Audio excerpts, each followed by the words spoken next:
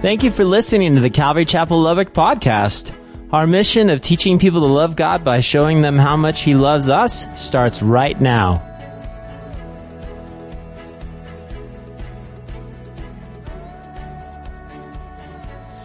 In his book, Answers to Hard Questions, author Josh McDowell writes this, quote, "People refuse to believe that which they don't want to believe in spite of the evidence."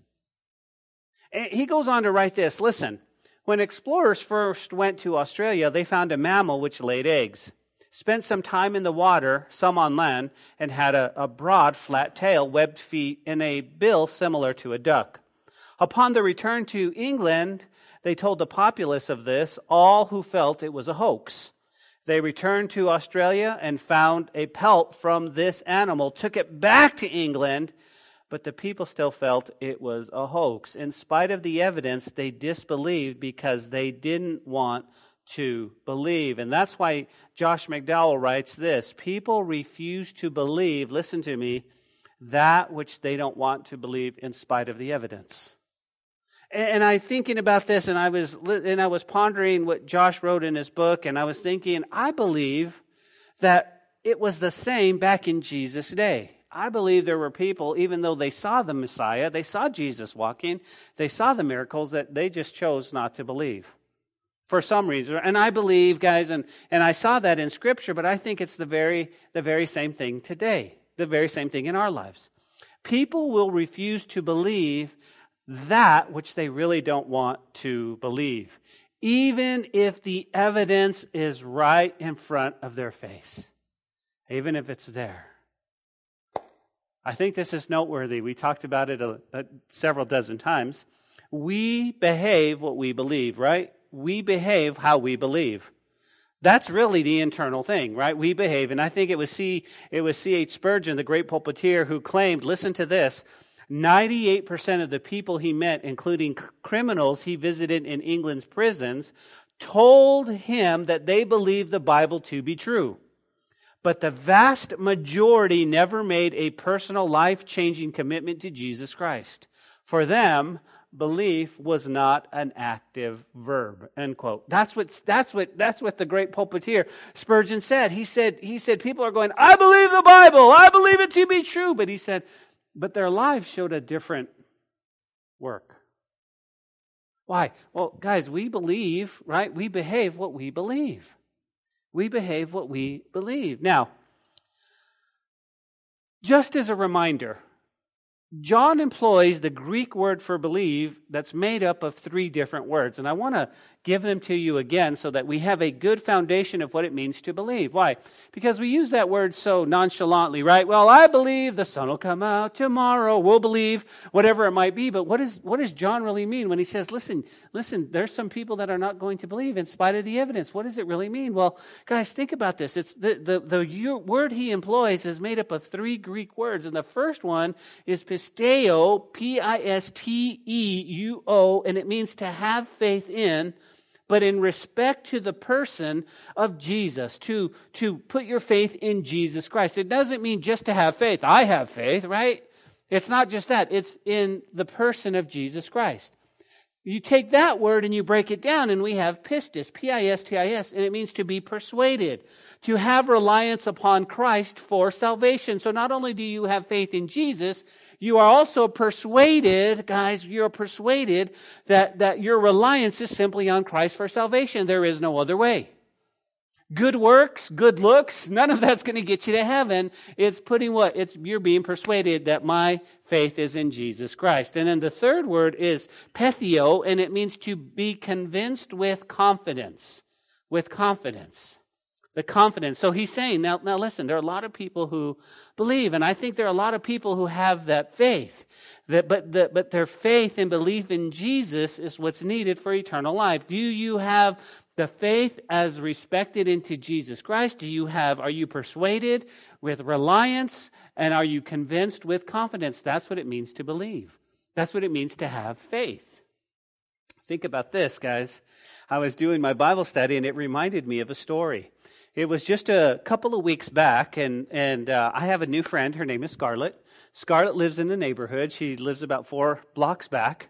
And Josh was doing some stuff, and Scarlett comes in the church, and she makes a beeline for my office. Have no idea how she knew. She makes a beeline for my office. She sits down, and she's crying, and she's saying, "Could are you the pastor?" "Yes, I'm the pastor. What can I do for you?" And she said, "Please, could we have $10? My son," and she gives me her story, and she's crying, and I'm looking at her, and I'm praying, in the Spirit, and just saying, "God, what do I do with this?" And she's sitting there crying. She goes, "My son just had open heart surgery. We live a few houses down, and normally my friend, and could I just have $10?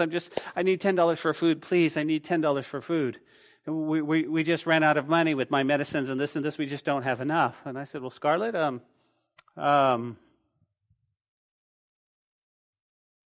I'll tell you what I'm going to do, Scarlett. I'll tell you what I'm going to do. I want you to tell me what you need. Tell me what you want from the store. Tell me what, I'll go buy you some, but tell me what you want." And she's like, okay. I want, we're happy with bread, and we're happy with just some bologna. And I said, "Scarlett, tell me what you want. Do you want soda? Do you guys drink?" "Yeah, we would love soda." And so I got a list, okay? So I said, "Okay, Scarlett, here's what I'm going to do. Scarlett, I'm going to go to the store, and I'm going to buy you what you want, what you need. And I'll go to your house. Give me your address. I'll go to your house, and I'll buy and I'll bring it." Scarlett jumped up, wiped it. Oh my gosh, she's crying and being happy at the same time, and she hugs me, and we walk out the door. I'm walking to my car, but here's the lesson I've learned, okay? Here's the lesson. God began to knock on my heart, right? Because God is always teaching us something. So I go down and I go to the store and I buy her $40, $50 worth of stuff. I'm just throwing stuff in, right? Whatever, peanut butter, jelly, bread, whatever. $50 worth of stuff. Take it to her house, open the door, take it in. She's crying. My new friend Scarlett invited her to church, said, "Scarlett, you need to be part of a community. You need to be part of our church." And left it at that, okay? Now here's what the Lord's begun to speak to me, okay? When Charlotte left here, okay, she had faith. I was thinking, think about this, guys. She left home happy on my word. She put all of her trust that this man is going to go to the store, buy groceries, and bring into my house. She didn't go any other place. She didn't go, "Okay, well, in case you don't, I'm going to go over here." She went home, and the Lord really impacted me. Why? Because I, being sinful man, you guys know what we're talking about, right? I, being sinful man, am true to my word. She still had faith in me that I was going to do this. And that blew me away. Why? Because we're supposed to believe that God is going to what? Well, guys, think about it. The words employed, what? Are to have faith in Jesus. We need to believe that. To be persuaded upon as reliance to Christ. And then to have what? To be convinced with confidence. That's how we should walk. And here this lady with a few dollars of grocery said, "Yeah, he's going to come. He's a man of his word." She didn't know me from Adam. I could have patted her on the back and said, "God bless you." The second thing the Lord impacted my heart, and here's what I want to encourage you with. The second thing the Lord impacted my heart was, right, she came in my office and she was asking for $10 worth of food. It would have been so easy for me to open my wallet, get $10. "God bless you, sister. Have a nice day." Where did she end up with? She ended up with $50 worth of food. You go, "Pastor, the point." God knocks on my heart and he says, "Guys, listen, there are times that we are holding on to things that's $10 worth of food, and he's going, let go of that. I have so much more for you. I have so much more for you." And so many times we're holding on going, no, God, mine, right? And I mean, you could, guys, in your Bible, you could parallel that to verse 25 when he says, "He who loves his life will lose it, and he who hates his life in this world will keep it for eternal life." Right? It's just, you just see that, right? And I'm just going, wow. And here's the thing, guys. God is always going to bless you more than you ask for, if you'll let go of what you have and give it all to him.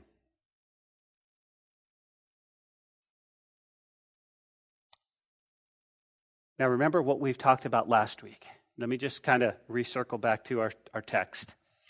Jesus' public ministry, guys, is coming to a close. A lot of things are happening right now. A lot of things are going on. He had just entered into Jerusalem, right? To the shouts and the praise, Hosanna, save now, Hosanna, right? We estimated there were about 2.5 million people in the city of Jerusalem. So that means they were laying all over, they were sleeping.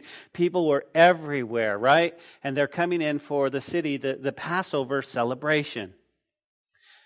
Jesus uses a series of paradoxes in verses 23, 24, 25, and 26. But in verse 27, something changes. The mood changes. You can feel it. If you read it, you can see the mood change. Okay? 1 minute, Jesus is elated. He's telling people about the gospel. And now, I think Jesus realizes, guys, his impending death on the cross. And last week, we talked about both physically and spiritually. Right? You go, how so? Well, Jesus, being fully God and fully man, understands the cross. He understands the physical pain. Okay? We know that in the book of Philippians, he emptied himself of being God so that he could fully understand what it is to be a man, so that when he died for us, we would be able to relate and he would understand our hearts and our needs. So he was fully, and so as he looked at the cross and he grew up with the cross, very evident in the area he grew up in, he knew that that was going to be a very painful, painful death. And I think Jesus says in verse 27, if you'll look at it real quick, guys, he says, my soul is troubled. Why are your soul troubled? You're God. No, you understand. I'm fully man, and I'm about to endure stuff that really kills people. And I'm just thinking about this. So we know physically he was probably thinking, this is going to be torturous. This is not going to be good. But also, I think he's feeling the weight, guys, emotionally and spiritually, the weight of our sin on him because of the sin of mankind and Jesus taking that on. Now, here's what we believe a little bit. We think, okay, once I get saved, good. Okay, I gave my life to Jesus and he's forgiven me of all my sin. But oftentimes when we sin in the present or we'll sin in the future, that's the same sin that Jesus took on him as well. Right? So when he says he took on the sin of the whole world, it's not only our past sin. We say goodbye to that. Thank you, hallelujah. Right? Because I can pay for that. But what about my present sin? What about the sin that you committed yesterday? Pastor, I didn't sin. Well, I know we're sinners, right? And we're not under the power of sin, Romans tells us, but we still sin. And I think the weight of that, I don't even want to think about next week, some of the things that I might do or not do, or some of the things that I might think. We don't know what could happen. And so I think both physically and spiritually, guys, that's being poured on him. And he says, my soul is troubled. And now based on our text, real quick, guys, here's what we learned, right? Here's two things we learned last week, if you recall. The one thing we learned is, how can we glorify Jesus in each and every day of our lives? How can we glorify him, right? Because Jesus says, no matter what the cross is coming, how can we glorify God, right? That's what he said. I'm here to glorify God. Well, number one, you guys remember, in our thoughts, what do we think about? Are we taking every thought captive? Right? The enemy wants to shoot some fiery darts in our thought life, and he wants us to create, he wants us to create a destiny based on our thoughts. What we begin to think is how we begin to behave. How we begin to behave is who we become, and who we become is our destiny. We have to be careful. We want to glorify God in our thought life. Okay? We also said in our words. How do we honor God? How do we glorify God in our words? Being kind. Being kind. Speaking words of edification. We're all good at tearing down things. Oh, let me tell you, you and I, we could find stuff that's wrong in every situation, even if it's perfect. Well, I just didn't like the lighting. Well, it was too loud, it was too hot, it was too cold, it was too, whatever it might be. And how much better, guys, if we as believers have the heart of Jesus and encourage people instead of discourage people. Yeah. What do we get out of discouraging people? What do we get out of putting people down? We didn't get nothing. There's no satisfaction because we still have to live with us. You still have to look in the mirror and go, oh yeah, It's you again. But how about if we just glorify God in our words? You go, what else? Well, we talked about our works. We talked about our works. Honoring God in our works. What about our attitude? Our attitude. What happens if you have a bad attitude? I suggest you take a walk. Don't let that bad attitude go throughout the day. And then last but not least, we learned that we glorify Jesus with our relationships. With our relationships. Now, if you weren't here last week, guys, just make sure you listen to the podcast because we go into detail. But the second thing we learned last week is how can we raise the Lord in rank and honor, right? Because Jesus said, if I be lifted up, I will draw all peoples to myself. And he was talking about being lifted up on the cross so everyone could see 2.5 million people. But he also lifted up, he says, but it's also, it's that double usage where he says, if I'm lifted up in your life, all people, I'll still draw all people. And you go, well, how can we do that? Well, we learned that honor originates in our hearts, guys, and it refers to the value we personally place on something. So does God have honor in your heart, right? The value. When we, guys, delight in the Lord, when we seek Him for everything we do, we make choices that reflect the place that He has in our hearts. That's when we bring Him the greatest honor. You go, what do you mean? Guys, when we seek Him in everything we do. When we seek Him. A lot of times we like to seek God as we're running to do what we're going to do, right? God, are you in this? Come on. And we're trying to run and no. Seek Him first. God, please, listen, guide me and give me direction. What am I supposed to do? Where am I supposed to go? How is this supposed to get done? That'll bring the greatest honor. And not only that, but guys, we make choices that reflect the place He has in our hearts. You guys ready? No compromise. When we compromise our walks, guys, people see that, and that's not putting God in high honor. Now, I'm right there with you. I am right there with you going, Lord, I do this. Oh, help me, Jesus. But I don't want to compromise my relationship with God. And yet, there are times when we do this, and I said, no. I want to make choices that reflect the place you have in our hearts. Those are the things we learned. Well, let's do this, guys. For the sake of our study, let's just look at verse 35 and 36, and then we'll jump into verse 37. It says, then Jesus said to them, a little while longer, right? And the light is with you. Walk while you have the light, lest darkness overtake you. He who walks in darkness does not know where he's going. While you have the light, believe in the light, that you may become sons of light. These things he spoke, he departed, and was hidden from them. Now we pick up our study in verse 37. But although he had done so many signs before them, they did not, there it is, guys, believe in him. Okay? Now, one of the things we want to grasp in the Gospel of John is how it's written. Why? Because John is giving us what? He's giving us snapshots of the deity of Jesus, but now he's going to sidestep and he's going to offer his little commentary on what he sees.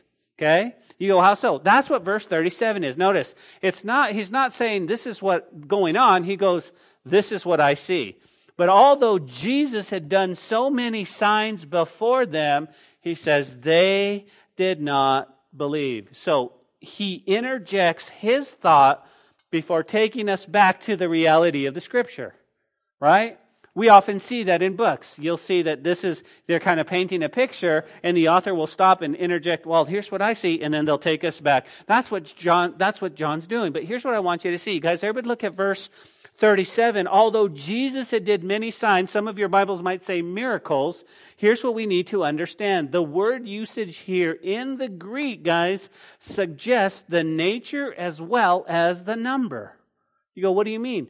It's both quality as well as quantity when it comes to miracles. In other words, John's going, I can't believe this. I can't believe this. Lisa, you should have seen the quality. I mean, people were being raised from the dead. I mean, this blew my mind. I mean, legs were being grown. You should have seen. Not only that, there were tons of them. People all over Galilee were getting healed. People all over. Mother-in-laws being raised back to life. I mean, you should have seen. And that's what he's saying. And he goes, and it blows my mind because I don't understand why people would walk away in unbelief. I don't get it. So I had to put myself in their sandals for just a moment. If we saw Jesus do the most amazing miracles in our lives, how is it that we don't believe anymore? How is it? I started to think, why wouldn't they believe when they see someone raised from the dead? And a lot of times, guys, in our minds, we'll start to, happenstance, maybe, that just circumstance. Oh, they weren't really dead. They were just in a coma, and now they're resuscitated. I don't know. Who is this? Nobody can. And so, again, they start to compromise their belief system, and they walk away with what? Unbelief. And although he did so many, if you were going to write a movie on verse 37, you could call it The Miracle Worker. Because that's what John's saying. God's going, man, I can't believe this. I cannot believe this. But then he goes, okay, that's my thought. Let's go back. And he takes us back into verse 38. And he's going to tell us why these people didn't believe in Jesus. Okay, look at verse 38. He says, this is the reason they didn't believe, that the word of Isaiah the prophet might be fulfilled, which he spoke. Lord, who has believed our report? And to whom has the arm of the Lord been revealed? Therefore, they could not believe, because Isaiah said again, he has blinded their eyes and hardened their hearts, lest they should see with their eyes, lest they should understand with their hearts and turn, so that I should heal them. These things Isaiah said when he saw his glory and spoke of him. So what does John do? Your attention, please. He now takes us back to the Old Testament, and he says, prophecy has to be fulfilled. You go, well, what are they? Well, let's look at them. First and foremost, he's going to quote Isaiah 53, verse 1. To whom has the arm of the Lord been revealed? John now quotes that very verse. John emphasized that if someone believes, now listen to me, it is because God has revealed himself and his truth to them. Jesus had revealed himself to them through so many signs and through his teachings. Do you understand that? I'm sitting in my office, guys, and tears are coming in my eyes because I'm thinking, he's revealed himself to me. I believe. And I'm blessed. 17 years old, there I am, not knowing anything. God reveals himself about who he is. Now, I had a choice at that point, just like all of us. I had a choice to stay in my religion and not follow in a relationship with God, or I had a choice to let the scales fall and say, God, he's revealed himself to me. I believe. That's what happened to you. You guys are highly blessed and highly favored that you, as believers, see this. And you go, why? What's the point? He has a plan for you. He has a plan for your life. Oh, I know, Pastor. I get up, go to work every morning, come home. That's what I'm going to do. That's not the plan he has for your life. It's so much greater than that. Why? Because you're holding on to your $10 going, this is my life. And God's, no, drop the $10. Watch what I want to do. Watch what I want to do.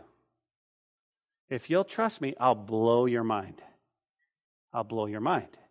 And so again, that's what he's saying. Who has believed? John's going, listen, man, it's revealed. But then something happens. Notice what he says, guys. Look at verse 40. He's quoting here. He's going to quote Isaiah 6:9. But God has blinded the eyes and hardened their hearts. Right? Do you guys see that? And John now quotes Isaiah 6:9 through 10. But here's what he's quoting. He emphasizes that unbelief was because God acted in judgment upon those who, here's the key word, refused to see his truth and turn to him. God would strengthen them in their decision, either for Jesus or against him. In light of this principle, they could not believe as Isaiah described. You go, what? You guys remember When Moses went to Pharaoh and he said, "Let my people go," right? And Moses like, "Seriously, dude? No." The Bible tells us in Exodus that Pharaoh had hardened his heart. Do you guys remember that? He had hardened his heart against letting the children of Israel go. But then it also, if you'll read it later on, it says, "And God hardened his heart." And you're going, why would God harden his heart? It's the same principle. The principle is that when somebody goes, "Nope, I'm not going to believe. Not going to believe." What happens is God goes, "Okay, let me strengthen that in your life then." It was commentator Morris, he says this, listen to the way he puts it, quote, "He does not mean that the blinding takes place without the will or against the will of those people. So with the hardening of the heart, these men chose evil. It was their own deliberate choice and their own fault," end quote. So they're going, "I don't believe." And God's like, "Okay, all right." And he blinds them even further. God's not just going, "Let's see here. Okay, Delilah, you're not going to believe. I'm going to blind you. Oh, but Mondo, yes, you're going to." He's not doing that. It's those that he can already see in our hearts. Here's the thing, guys. Our job as believers, is to share the good news with other people. It's not our job for them to believe or not. That's between them and the Lord. Just share and love. Just share and love. And you'll have people who will be mean to you and cuss you out and say, "I can't believe that. Don't tell me about Jesus. That's your crutch." And they'll just, and you just smile and go, "Amen. Okay." But then you'll see people, and I think the majority of people have a heart that really believes. We do. Because it takes a lot of work. Listen to me. The Bible says that God put eternity in our hearts. Okay, so we know that there's something missing when we're not following Him. We know there was something missing. We can go back in our life and go, something was missing. I was trying to fill it with all kinds of stuff. Country music is one of them. I tried to fill it with country music. That didn't work. I try to fill it with drugs. I try to fill it with alcohol. I try to fill it with religion. I try to fill it. It's just, no. God put eternity in our hearts. Now, here's the thing. We all know that. But I think it takes a lot of hard work to go, listen, I know that there's something missing, but it's definitely not some God you think. That takes more faith to do that than to believe in God. Because you have to work at it so hard to go, "Nope. Hey, look at that beautiful sunrise." Nope. That happened, and you guys know our Genesis study, right? That happened just as a Big Bang. Really? You're going to believe that? Now listen, in our text, guys, here's what you need to jot down. Some people really, really believed and lived for Jesus. Okay, throughout the ministry of Jesus, people caught it, man. They got on fire. They were like, I am in this. Now, they may not be following him like a disciple, but they're living for him, okay? We're following the Messiah. And even if Jesus is in Jerusalem and they're in Capernaum, they're living for Jesus. You guys got that? They're stoked. They're telling people, there's a young rabbi. He's the Messiah. He's our Savior. Keep your eye on him. Keep your eye on him. And they're living for him. They're loving. They're praying. They're seeking him. Everybody got that? The second part of this is others didn't believe in him at all. They didn't believe in him. They saw signs. They saw miracles, and they went away shaking their head. And to fulfill prophecy, God granted them their hardened heart. Okay, you want a hard heart? Go ahead. Go ahead. So you have believers and you have unbelievers. But now, John does something very interesting in light of the text. You go, what's that? He said, there were some people who believed, but it was a very weak belief. Look at the text. Look at verse 42. He says, nevertheless, even among the rulers, many believed in him. But because of the Pharisees, they did not confess him, lest they should be put out of the synagogue. Why? For they love the praise of men more than the praise of God. You guys see that? At this point in Jesus' ministry, there were so many people who believed, but they believed in him secretly. They saw the signs, they heard his teachings, and yet, because they were afraid of what others would think and do against him, they would not openly confess their allegiance or trust in Jesus. Weak belief. Weak belief.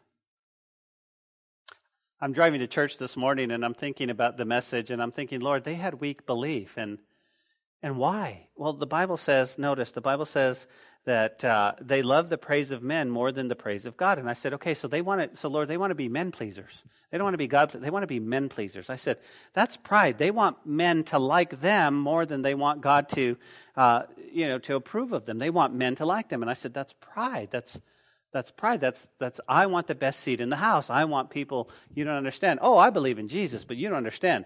This is my life. It's my life. I'm going to live my life, right? And so here was the difference. The value was placed on their lives was far greater than the value placed in serving and honoring God. And I began to think about this, and I began to think, let me ask you a question, church. You ready? Is there a disconnect between our everyday life with Jesus and our work life? In our social life? Is there a disconnect? And you go, Pastor, no. If you're a Christian, you're a Christian. Why? Because we behave how we believe. And so many times when we first landed in there, and we went to, I'll never forget this, we went to rent our first building. I remember the landlady, who's no longer there with them anymore, the landlady told me that she was a believer, but her business life was a lot different than her Christian life. And I thought, that doesn't make sense. You are what you are. You should conduct your work the way you live all the time. There should be honor, there should be integrity. There should be compassion, there should be grace, there should be kindness, there should be all of these things. Now, it doesn't mean that you're going to be rolled over at work. What I'm saying is that you need to live what you believe. Why? Because again, think about this, guys. These guys, they loved the praise of men, and I'm just like, and they were afraid of the Pharisees. They believed, but they didn't believe. I like what the commentator Barclay says. Check this out. Quote, secret discipleship is a contradiction in terms for either the secrecy kills the discipleship or the discipleship kills the secrecy. End quote. You guys got that? Check it out. The secret discipleship, I'm a secret believer. Nobody knows.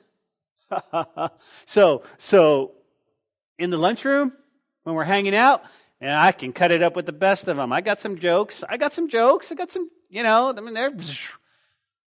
But in my church, I can hang out with all of these guys too. God bless you, believers. How are you?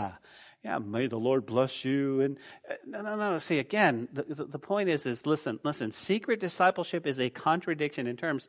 Either the secrecy will kill the discipleship, either this is going to kill your walk with God, or your walk with God is going to kill what? The secrecy. Why? Because you can't hide it. You can't hide it. Can you imagine if you worked with a bunch of unbelievers and something great happened, you said, praise the Lord! And they all looked at you and you're like, oh. They'll know you're a Christian.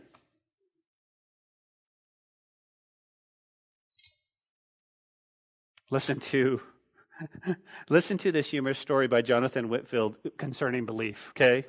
He says the content of belief is important. Jonathan Whitfield was preaching to coal miners in England, and he asked one man, what do you believe? Well, I believe the same as the church. And what does the church believe? Well, I believe they believe the same as me.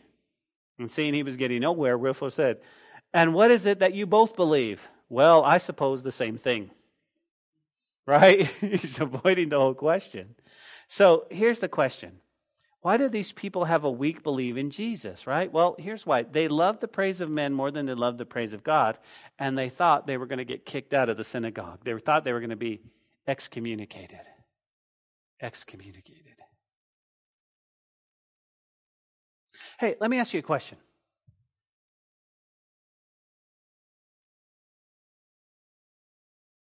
As a believer, and then some of you may be like, no brainer, bud. As a believer, let's just say your stance and your faith in God would get you kicked out of every social media site. Would that bother you? You'd be like, pfft. You see, for the synagogue, that was their social. That was what they did. That was their religion. And they were so afraid. They were so afraid they were going to get kicked out of Facebook, or they were so afraid that they were going to be, whatever it might be.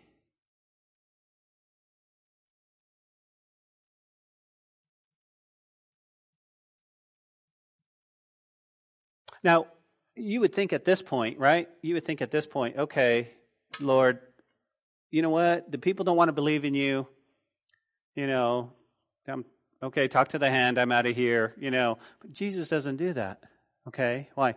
I want to show you the heart of our Savior. The heart of our Savior, guys, is He's going to give a final appeal to believe in Him to the multitudes.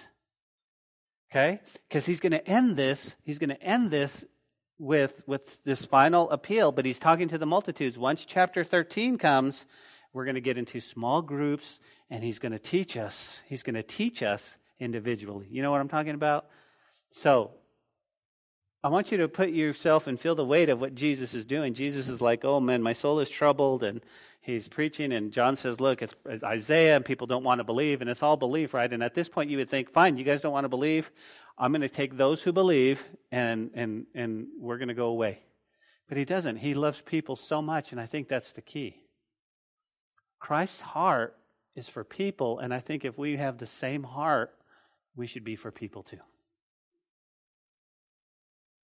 Now, I'm all for people as long as it's easy. But that's never the case, isn't it? Because life is hard. And people are people. But here's what I love about Jesus. Jesus loved people to the place where, it's like our core value, where He loved them back to life. And we need to have the heart of that. You go, well, how can I help people? Well, some of us are really good encouragers. Some of us, just a hug means a lot. God bless you, Some of us are really good listeners and when we need a friend. Some of us are, the way you help people is God has blessed you financially and you're helping people and that's your ministry. That's wonderful. We're all different in that place. But we should be about the people out those doors. We should be.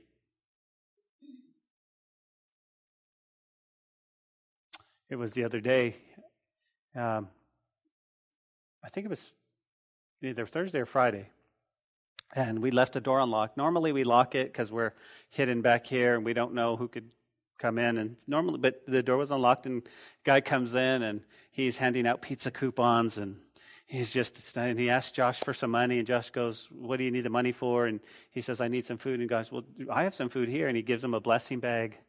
And the guy was so excited. He was so excited. And as Josh and I I saw him walking out, he's just happy, and he's got a blessing bag, he's got a Bible, he's got whatever, right? And I told Josh, look at that, you just blessed the socks off that guy. Because we should be about people. We should be about people out there, but if God brings them to our church, we better be about people. We can't fix every problem, amen? But we can be about people. We can be about people. Well, that's what Jesus does. Notice, He's going to give His final appeal to the believer to believe in Him to the multitudes. Look at verse 44. Then Jesus cried out and said, He who believes in me believes not in me, but in Him who sent me. And he who sees me sees Him who sent me. I have come as a light into the world, that whoever believes in me should not abide in darkness. Now, that's just, these are the last words, guys. So this is so precious because this is the last words that Jesus is going to cry out to the multitude. And He starts off with, and Jesus cried out. These are the last words in John's gospel from Jesus to the public. In His last speech to the multitude, Jesus emphasized the themes of all His previous teachings in John's. You go, what are they? Well, number one, if you're taking note, it's included, He's a reminder of His teachings. That's what He's going to do. That's what He does. And then number two, it's a challenge to decide. Where are you going to live? How are you going to live? And then three, it's a warning to those who decided against Him. And 4, it's a promise to those who decided for him. So you've got a reminder, a challenge, a warning, and a promise. But notice what he said. Jesus cried out and said, "He who believes in me believes not in me, but him who sent me." Who are we believing in, guys?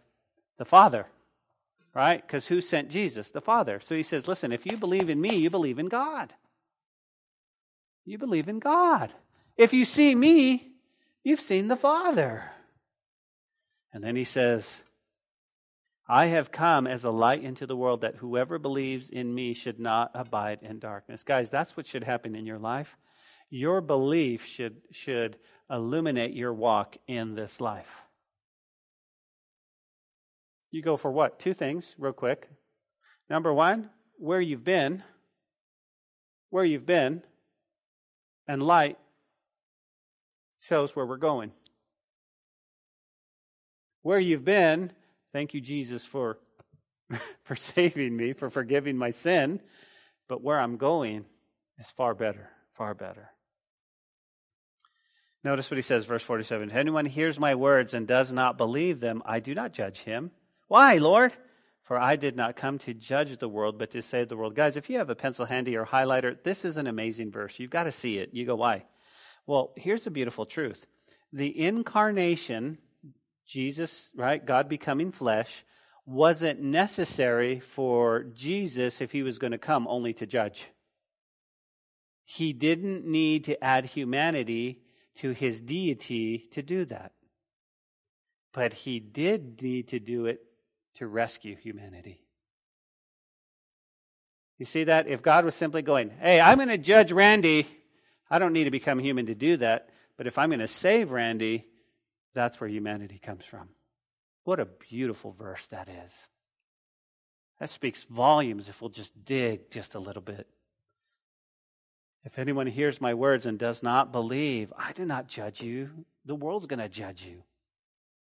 For I did not come to judge the world, but to save. Now, let's not make no mistake. This is this first coming, right?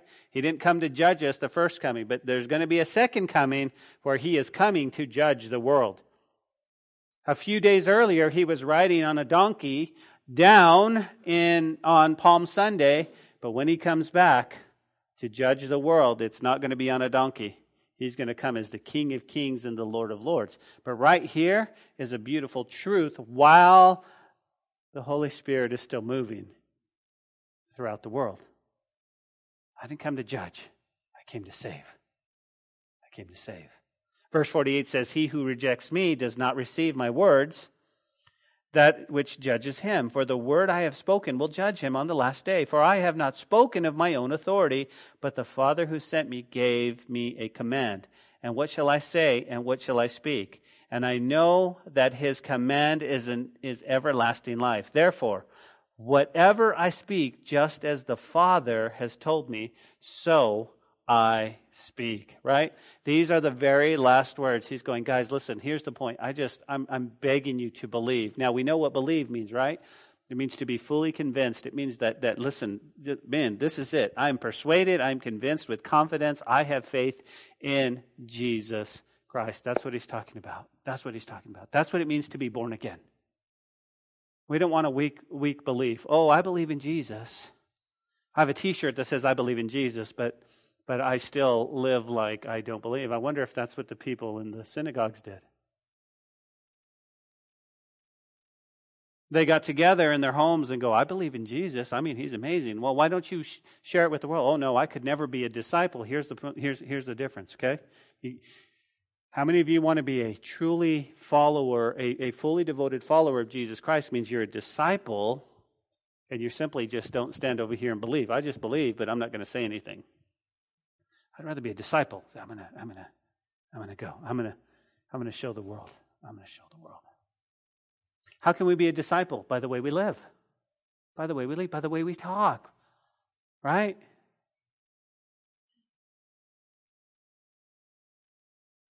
Your life, listen to me, your life shows more of your relationship with God than it does you. Your life displays more of your relationship than it does you. People know you're going to be frustrated. People know you're going to be upset. People know that because you're human. But we want to be careful that we don't blow our testimony in those things. Let me close with this, guys. Let me close with this. God is love. You've heard that. God is love. And Jesus is perfect love sent from heaven to earth to rescue sinful humanity. Okay? So here's the question. Do you believe in love? Do you believe it? Here's why. The truth is that one day, guys, we are going to be leaving behind our temporary tent and moving into a mansion. Jesus said, in my Father's house there are many mansions. If it were not so, I would have told you, I go and prepare a place for you. Was Jesus speaking of a literal mansion? Or was he speaking of a new made, a new life made forever body that we will receive in heaven? A made to live forever body? I don't know. But I do know that it will be better, far better than anything else. Listen, one day all our questions are going to be answered. As a matter of fact, Paul writes in 1 Corinthians 13:12, what we see now is like a dim image in a mirror, then we shall see face to face. What I know now is only partial, then it will be complete as God's knowledge for me. You go, Pastor, what did he say? We will know, guys, with perfect clarity when we get there. But let me say this to you. Do you believe in love? Because the best thing about believing and one going to heaven is that we will be with Christ forever. D.L. Moody once said that the jeweled walls and pearly gates that will make heaven attractive, once said, in that the jeweled walls and pearly gates that will make heaven attractive, it's being with God. Remember that what we believe is how we live. And Paul wrote to us, for me to live is Christ, to die is gain. So the questions I would leave you with this week is, what if you live for money? Then to die is to leave it all behind. Well, what if you live for fame? Well, then to die is to be forgotten. And what if you live for power? Then to die is to lose it all. But today, if you say to live is Christ, then now you have Him for all of eternity. It's about belief.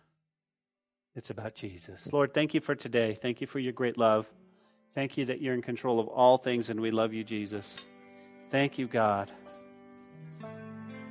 And we look forward to next week, God, where you gather us together in chapter 13, where we get to hang out with you a little bit more intimate. Oh, I'm excited about next week, God. You're going to show some amazing things. Thank you, God. It's in your name we pray. Amen. Amen.